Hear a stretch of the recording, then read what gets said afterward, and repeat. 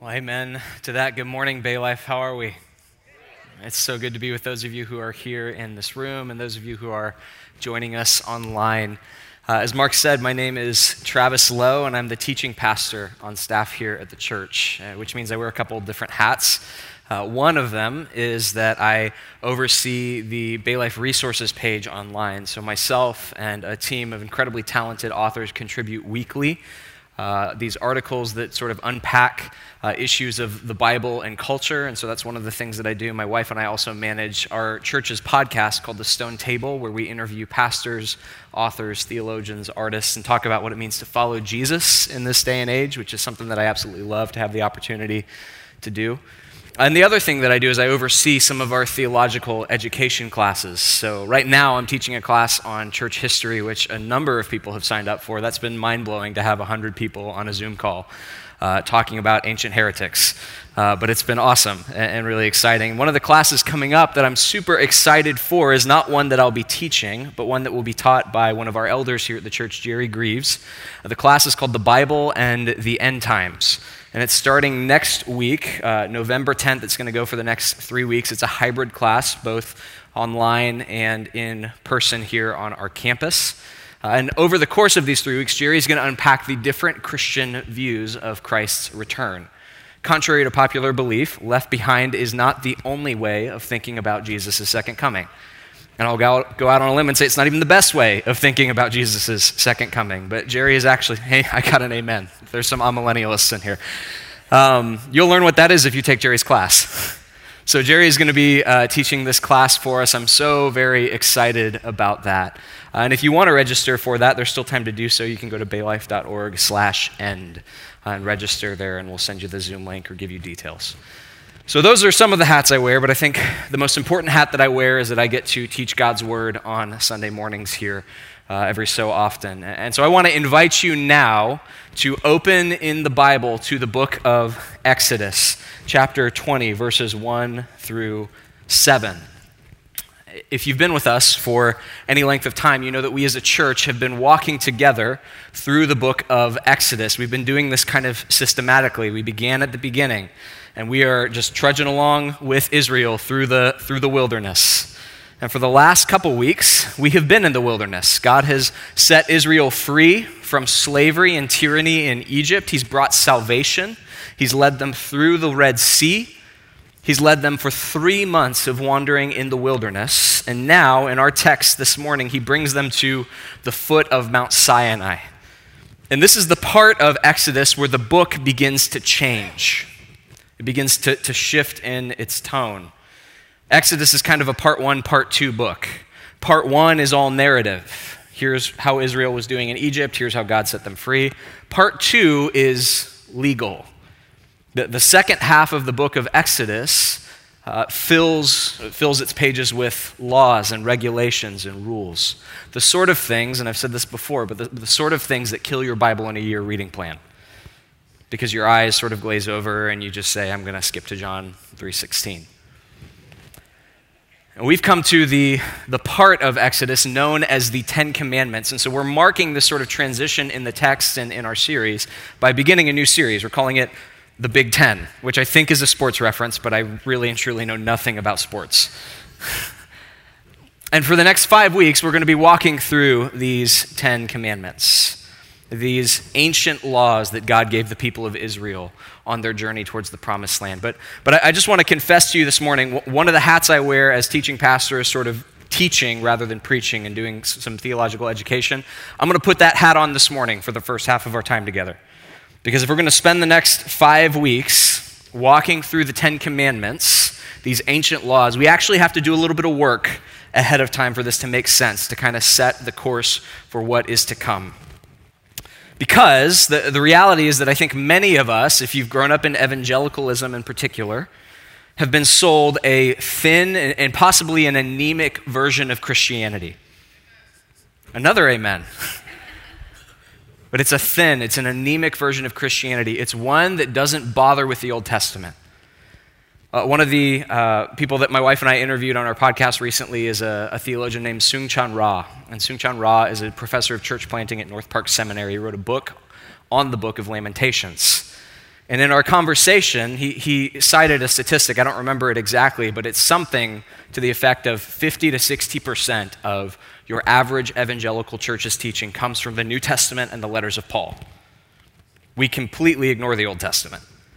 I mean, it's there. It's in the first half of our Bibles. We just don't read it very often. And one of the reasons we do that is because we've developed this idea that somehow, especially the law of the Old Testament, has nothing to say to us today. That was Old Covenant. This is Jesus. That was then. This is now. Things are different. Don't bother me with all of these rules and regulations. I just want to love people. But here's the problem with that.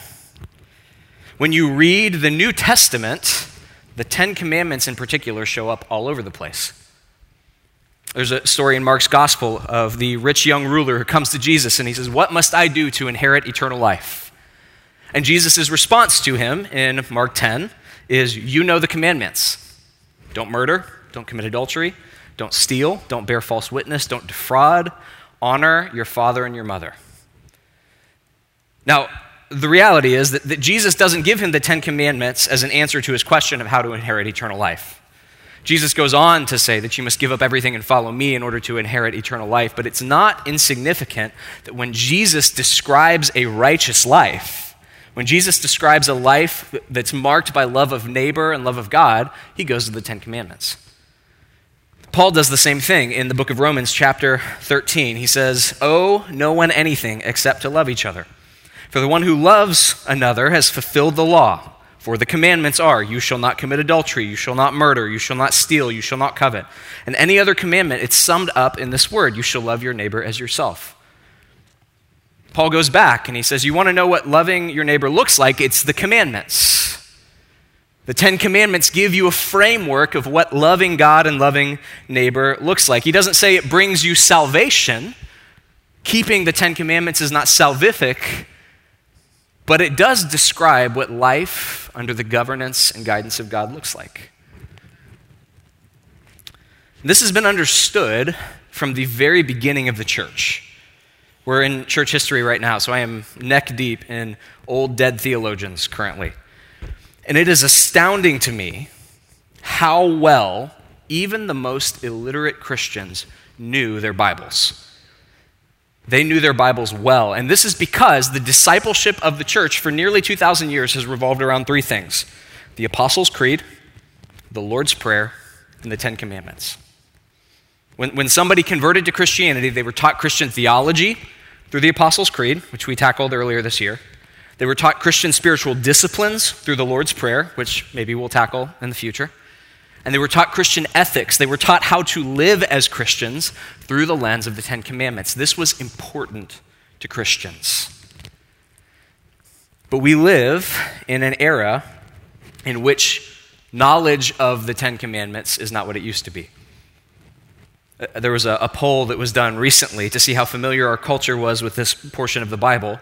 It found that only 14% of Americans could name the Ten Commandments. Now, that actually maybe you hear that and you go, that's not so bad. 14% of a country this big is a lot of people. But let me give you some other statistics to kind of put that in perspective. By contrast, 50% of Americans can name every single member of the Brady Bunch, a show which was canceled before I was even born. 25% of Americans can name all 7 ingredients in a Big Mac, which I can't do, but I guarantee you I've consumed more Big Macs than I have lived days on this earth. 75% of Americans can name all 3 Stooges, which I think I can do. 14% can name the Ten Commandments. And here's what makes that statistic even more scary. 65% of Americans claim to be Christians. So 65% of people in this country claim to be Christians, 14% know the Ten Commandments. And it would be easy to hear that and lay the blame at the feet of our culture and point to our society that is increasingly secular and post-Christian and say it's their fault. Or point at the way that college classrooms can sometimes be hostile to faith and say it's the university's fault. But here's the reality, Bay Life. Those numbers reflect more poorly on us than they do the culture. It's not to say that this isn't a difficult moment to be a Christian. It's not to say that society doesn't have some hostility towards historic Christian belief. But there are no college professors who are forcing people to forget the Ten Commandments. They didn't know them to begin with. And that's our fault. Where we have failed to disciple, the world has picked up the slack. And it's discipled us in pop culture rather than the things of God. We need the Ten Commandments. We as the church need to recover this portion of Scripture. But I want to be clear that this is not purely some sort of a negative thing. I don't want to inculcate in us a sort of siege mentality of the world out there is really hostile, and so we need the Ten Commandments to protect us. Because the reality is that the Ten Commandments are not just walls to keep evil out, but they are fences within which the good life can be lived. They are space within which true flourishing can take place. Let me explain what I mean by that. So far, I've used the phrase the Ten Commandments to describe this portion of Scripture, but that's not actually a biblical term. The Bible never uses the term Ten Commandments. If you go a little bit later into Exodus 44 and also the book of Deuteronomy, when this passage is referenced in the Hebrew, the exact translation is the 10 words. The 10 words of Yahweh. And that's because there are these 10 declarations that Yahweh makes. And this is not the first time that God has spoken 10 words. Actually, if you go all the way back to the book of Genesis, chapter 1, we're told that in the beginning God created the heavens and the earth was formless and void, and the Spirit of God hovered over the surface of the waters, and God said. And that phrase, God said, occurs over and over and over again over the next week of creation. It occurs 10 times exactly. God said.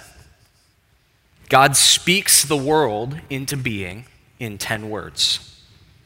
And he's just called Israel out of Egypt. He's brought about this miraculous salvation. He's going to make them into a new nation. And so in order to renew Israel, in order to make them into a new creation, he speaks 10 more words. These 10 words bring life. They are life-giving in their power if they are kept. How does that work? Like most of the 10 Commandments are shout nots. Here are the things you should not do. In our kind of modern Western American society, our concept of freedom is that we can do whatever we want. That's what it means to be free. That's what it means to live a life of flourishing, to have every option open to us. But I think that's wrong. Let me explain what I mean. This past week, my wife and I celebrated our 1-year wedding anniversary, which is mind-blowing. Oh, that's nice of you. Thanks. In order to celebrate, we decided to go to my family's ranch in North Carolina. One of my dad's cousins, she and her husband own a farm. It's about 300 acres in the town of Lincolnton. And they took this barn that was on the property and they renovated it and turned it into an apartment. So it is very cool, very Pinterest-worthy. Would definitely be a super host on Airbnb if that was a thing. But this farm, it's been a homestead for hundreds of years. And when Rob bought the farm, he built fences all across it. Some of them are electric fences, some of them are wooden fences, some of them are just ropes. But the cattle seem to know that they can't cross the rope. There's all of these different pastures on the farm, and the animals that live there are free range. They're free range cattle, free range chickens. But they can't go anywhere they'd like. The reality is that if they were to go into the eastern fields, that's where the grass is stored for winter. And if they go into the eastern fields and they eat all of the winter grass, well, then they're not going to live free on the range for very long, because when the winter comes, there will be nothing to eat. If they were to go to the northeast, the fence is electrified so that they won't cross it. Why? Because that leads to the creek where all the coyotes are. And so if the cattle were to roam towards the creek, well, they wouldn't be roaming for very long because they would encounter coyotes and cows don't mix. Right? The fences, the walls are not there to keep them from living a full life. They are there so that they will live a full life. The fences are there not to prevent them from flourishing or to keep them from growing. They are there so that these animals will flourish long term. And so it is with the 10 words. These 10 words bring about God's creative action in our life. They are life-giving words. They are fences given so that we can flourish. So what do they say? Well, our passage this morning begins in chapter 20, verse 1. It says, "And God spoke all these words, saying, I am the Lord your God, who brought you out of the land of Egypt, out of the house of slavery. You shall have no other gods before me." The 10 words begin with what most scholars would consider to be an introduction. I am the Lord your God who brought you out of the land of Egypt. Before God gives instruction, he offers a reminder. He offers a reminder of both his character and his actions. Here is what I have done. Here is who I am. And here is who you are in relation to me. You are the people that I have redeemed. You are the people that I have brought out of the land of Egypt. And I think that's actually profoundly important for us because there's this sort of temptation in our hearts as human beings to think that God's faithfulness, God's love towards us, it is conditioned on our faithfulness to him. That God will be faithful to us when we do what he says, that our salvation depends on us holding up our end of the deal. And it's not surprising that we sometimes feel that way because that's how human relationships work. The idea of love at first sight is not true. You fall in love with people as you see their character. I love my wife because over years I have seen her integrity and her dignity and her character and her faithfulness. And so we map that onto our relationship with God. How will God love me when God sees me doing what God wants me to do? And we map that onto salvation too. We think, how is it that we're saved? We're saved by doing the things that God tells us to do. That is not how the gospel works. Not only is it not how the gospel works, it's not even how the Old Testament works.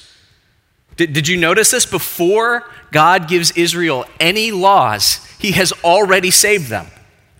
He doesn't come to them in Egypt and say, here are the 10 commandments. If you do this, I'll let you go. He has set them free already. They've already been saved. They've already been delivered. God's salvation comes to us through his faithfulness and in spite of our faithlessness.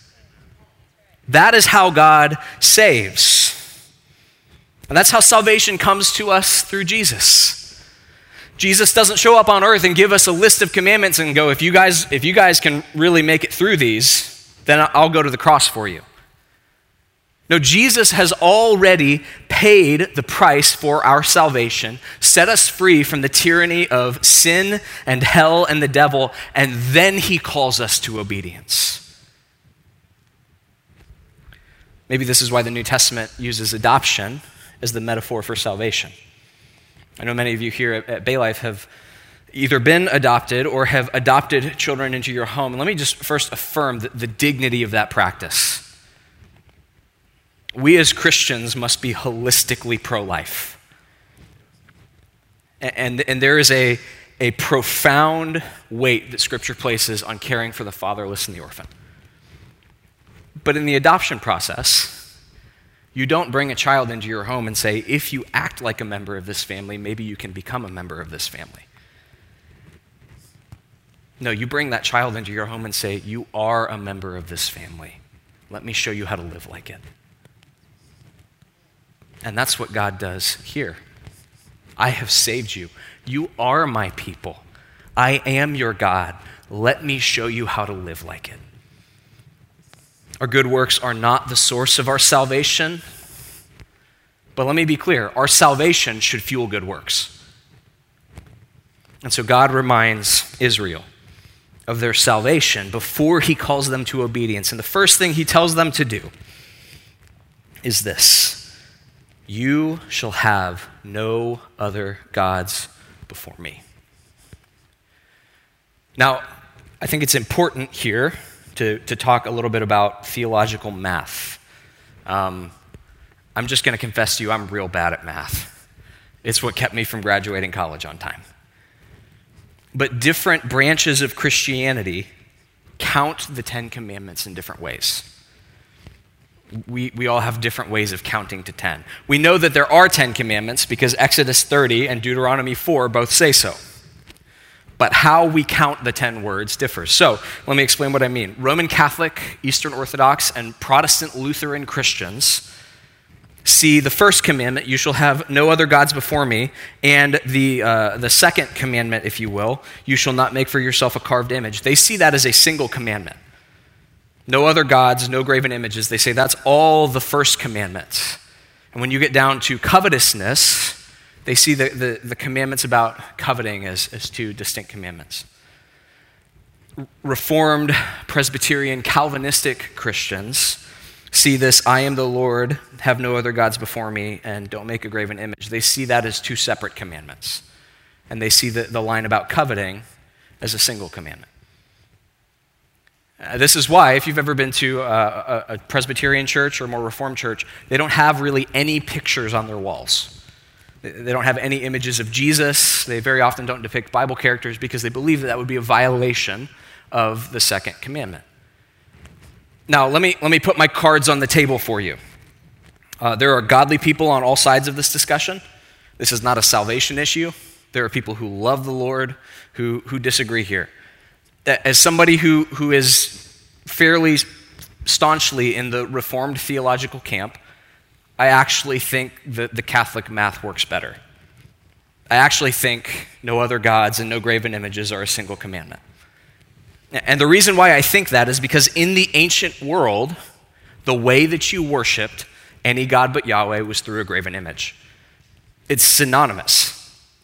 It's not like some people used idols and other people didn't. Israel was the only people who did not use idols. So when God says, no other gods before me, no graven images, that's sandwiched together. That's part of the same commandment. So the first commandment, God forbids idolatry, that is the worship of other gods and the worship of images. He forbids us from giving our allegiance and our love to anything other than him. And I think that's ultimately an act of mercy on his part. Some people have looked at that and said, isn't that selfish? Isn't that petty? Doesn't that sound insecure? Right? He's so worried that some other god might be worshipped that he has to demand loyalty. But the reality is that this is merciful because the nature of the human heart is such that we will become like what we worship. We will take on the image of whatever we set up as ultimate. So the simple, inconsequential example of this comes from my high school guitar class. So I started playing guitar probably in the 8th grade. Patty Fuller, who works here at the church, taught me a few basic chords, and I sort of, through the internet, figured out a little bit more and more, to the point that signing up for Guitar One in high school was basically having a free period because I knew everything that they were supposed to teach me. And the interesting thing about guitar is that when you start to play guitar, you end up going down sort of a rabbit hole. Because in the last 70 to 80 years, there have been a number of really significant guitar players. And everybody kind of picks their favorite. And so this was the interesting thing in my guitar class. I could figure out who each person's guitar idol was based on the way they dressed. So the kid who got really into Jimmy Page and Led Zeppelin started wearing the bell-bottoms, even though those are like 30 years out of style when I'm in high school. The kid who discovers the big four of thrash, which are obviously Slayer, Megadeth, Anthrax, and Metallica, starts wearing the acid-washed jeans with the white Nikes so that he can look like Kirk Hammett. Right? Because we become like what we idolize, consciously and subconsciously. That happens with idols as well. Psalm 115, 2 through 8, it says this: "Why do the nations say, 'Where is their God?' Our God is in heaven. He does whatever pleases him, but their idols are silver and gold made by human hands. They have mouths, but they cannot speak, eyes, but cannot see. They have ears, but they cannot hear, noses, but cannot smell. They have hands, but cannot feel, feet, but cannot walk, nor can they utter a sound with their throats. Those who make them will be like them, and so will all who trust in them." When we worship idols, we become deaf, dumb, and mute, just like our idols. But the God of the Bible is not like the gods of the nations. He sees, he hears, he speaks, he loves, he lives. And when we worship the living God, when we keep the first commandment, we too experience life in its fullness. It's not just that God is selfish for worship. It's that worship of the one true God is what is best for us. And so he forbids the worship of graven images that would misrepresent him. Of course, it's not that there aren't actually images of Yahweh in the world. Actually, there's billions of images of Yahweh in the world. You probably woke up next to one this morning. You probably rode to church with one this morning. You're in a room filled with them right now. Let me remind you of what the book of Genesis says as God makes man. The Lord said, "Let us make man in our image, after our likeness." We are forbidden from making images of God because God has done it himself in creating human beings and making us in his image. We are meant to be the signposts to the glory of the immortal, invisible God. Which brings us to the second commandment by my Catholic math. Verse 7, "You shall not take the name of the Lord your God in vain, for the Lord will not hold him guiltless who takes his name in vain." This commandment has been widely misunderstood as being a linguistic prohibition. Here are the things you can't say. When I was in the 7th grade, I made the jump from private school to public school, and boy, was that a wake-up call. The first couple weeks, I was in the lunchroom in middle school, and I finally worked up the nerve to sit down at this table full of kids who seemed like they would be nice, and they were nice. But man, I learned the meaning of the phrase "to curse like a sailor." It is amazing the words that middle schoolers know, and that middle schoolers who grew up in private school did not know. There's actually no phrase that was off the table at my lunchroom table, and I didn't mean to make that a pun. The conversations were rated R. Well, there was one phrase. Nobody was allowed to say "Jesus Christ" or "Oh my God" when they were frustrated. And actually, even the most foul-mouthed kid, if somebody said that, it was like a record scratch in a movie, and everybody would stop and go, "Whoa, you can't say that, man. You can't take the Lord's name in vain." Now, the reality is, I don't think that is a good idea. I don't think using God's name flippantly is wise or righteous or the character of a Christian. But that is not what this commandment is about. The actual literal Hebrew is "you shall not bear the name of the Lord your God in vain." Another literal translation is "you shall not carry the name of the Lord your God in vain." What could that mean? What does it mean to bear God's name? Well, Old Testament scholar Carmen Imes points this out in her book, Bearing God's Name. If you skip ahead to Exodus 28, 29, we get one of those lengthy descriptions of the garments that the priests of Israel should wear when they go to make sacrifices to Yahweh on behalf of the nation of Israel. And one of the things that the priest is supposed to wear is a breastplate with 12 stones on it, representing the 12 tribes of Israel before God. And then God says this: "Aaron shall bear the names of the sons of Israel in the breastpiece of judgment on his heart." when he goes into the holy place to bring them to regular remembrance before the Lord. It's the exact same language as the second commandment.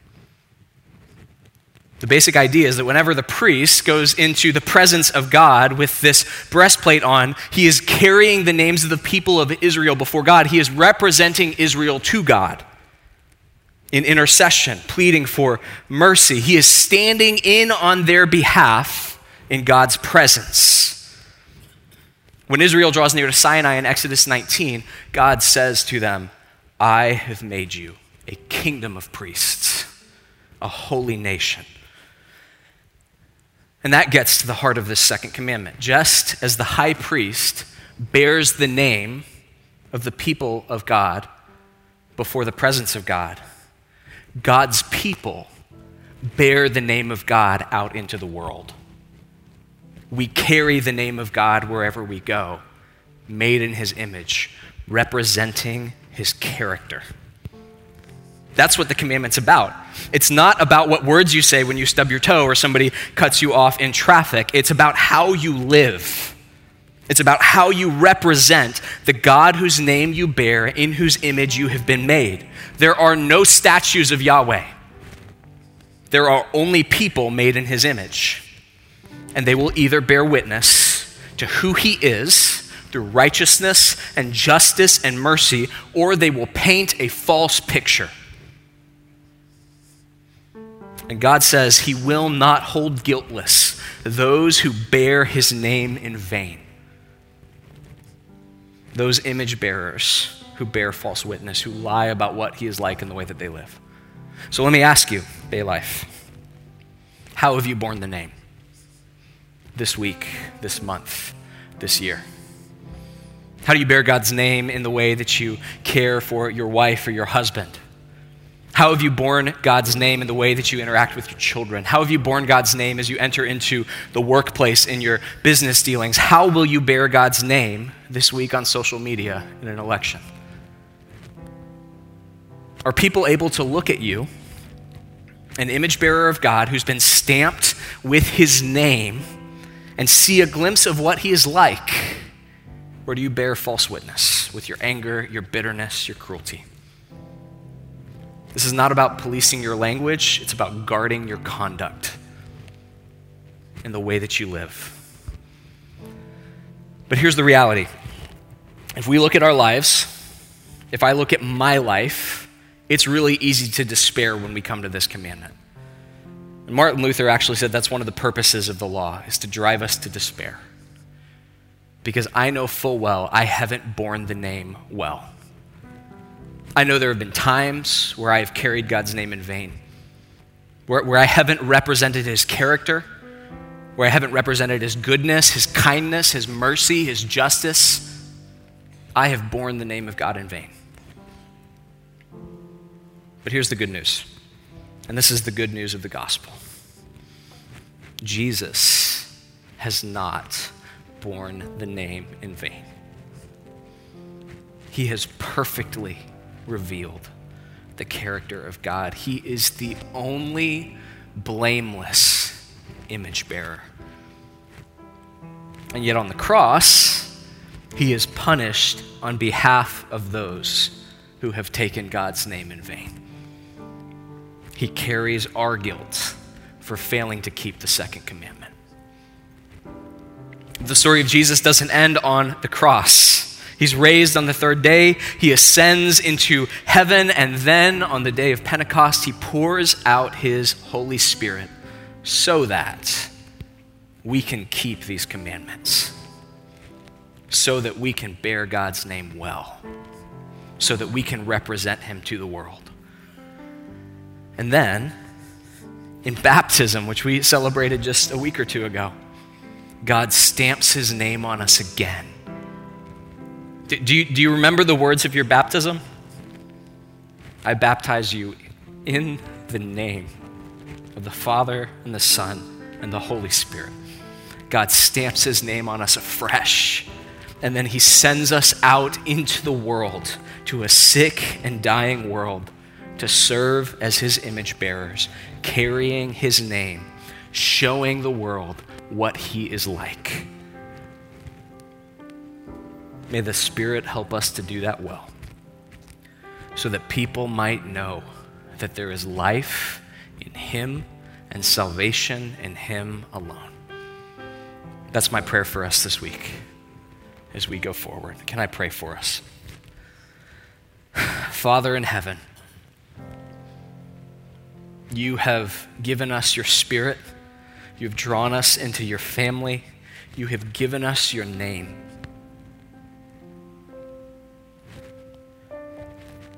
God, have mercy on us where we have not represented you well. Forgive us for the times that we have placed other gods before you. Forgive us for the ways that we as your people have not shown the world what you are like with our actions. Holy Spirit, give us strength to carry the name of Jesus out into our homes, into our workplaces, into our world. Help us to bear the name well, so that more people might come to know that there is power in this name. Lord, these things we ask in the name of the Father and the Son and the Holy Spirit. And we say, amen. Bay Life, go in peace, and we'll see you next week.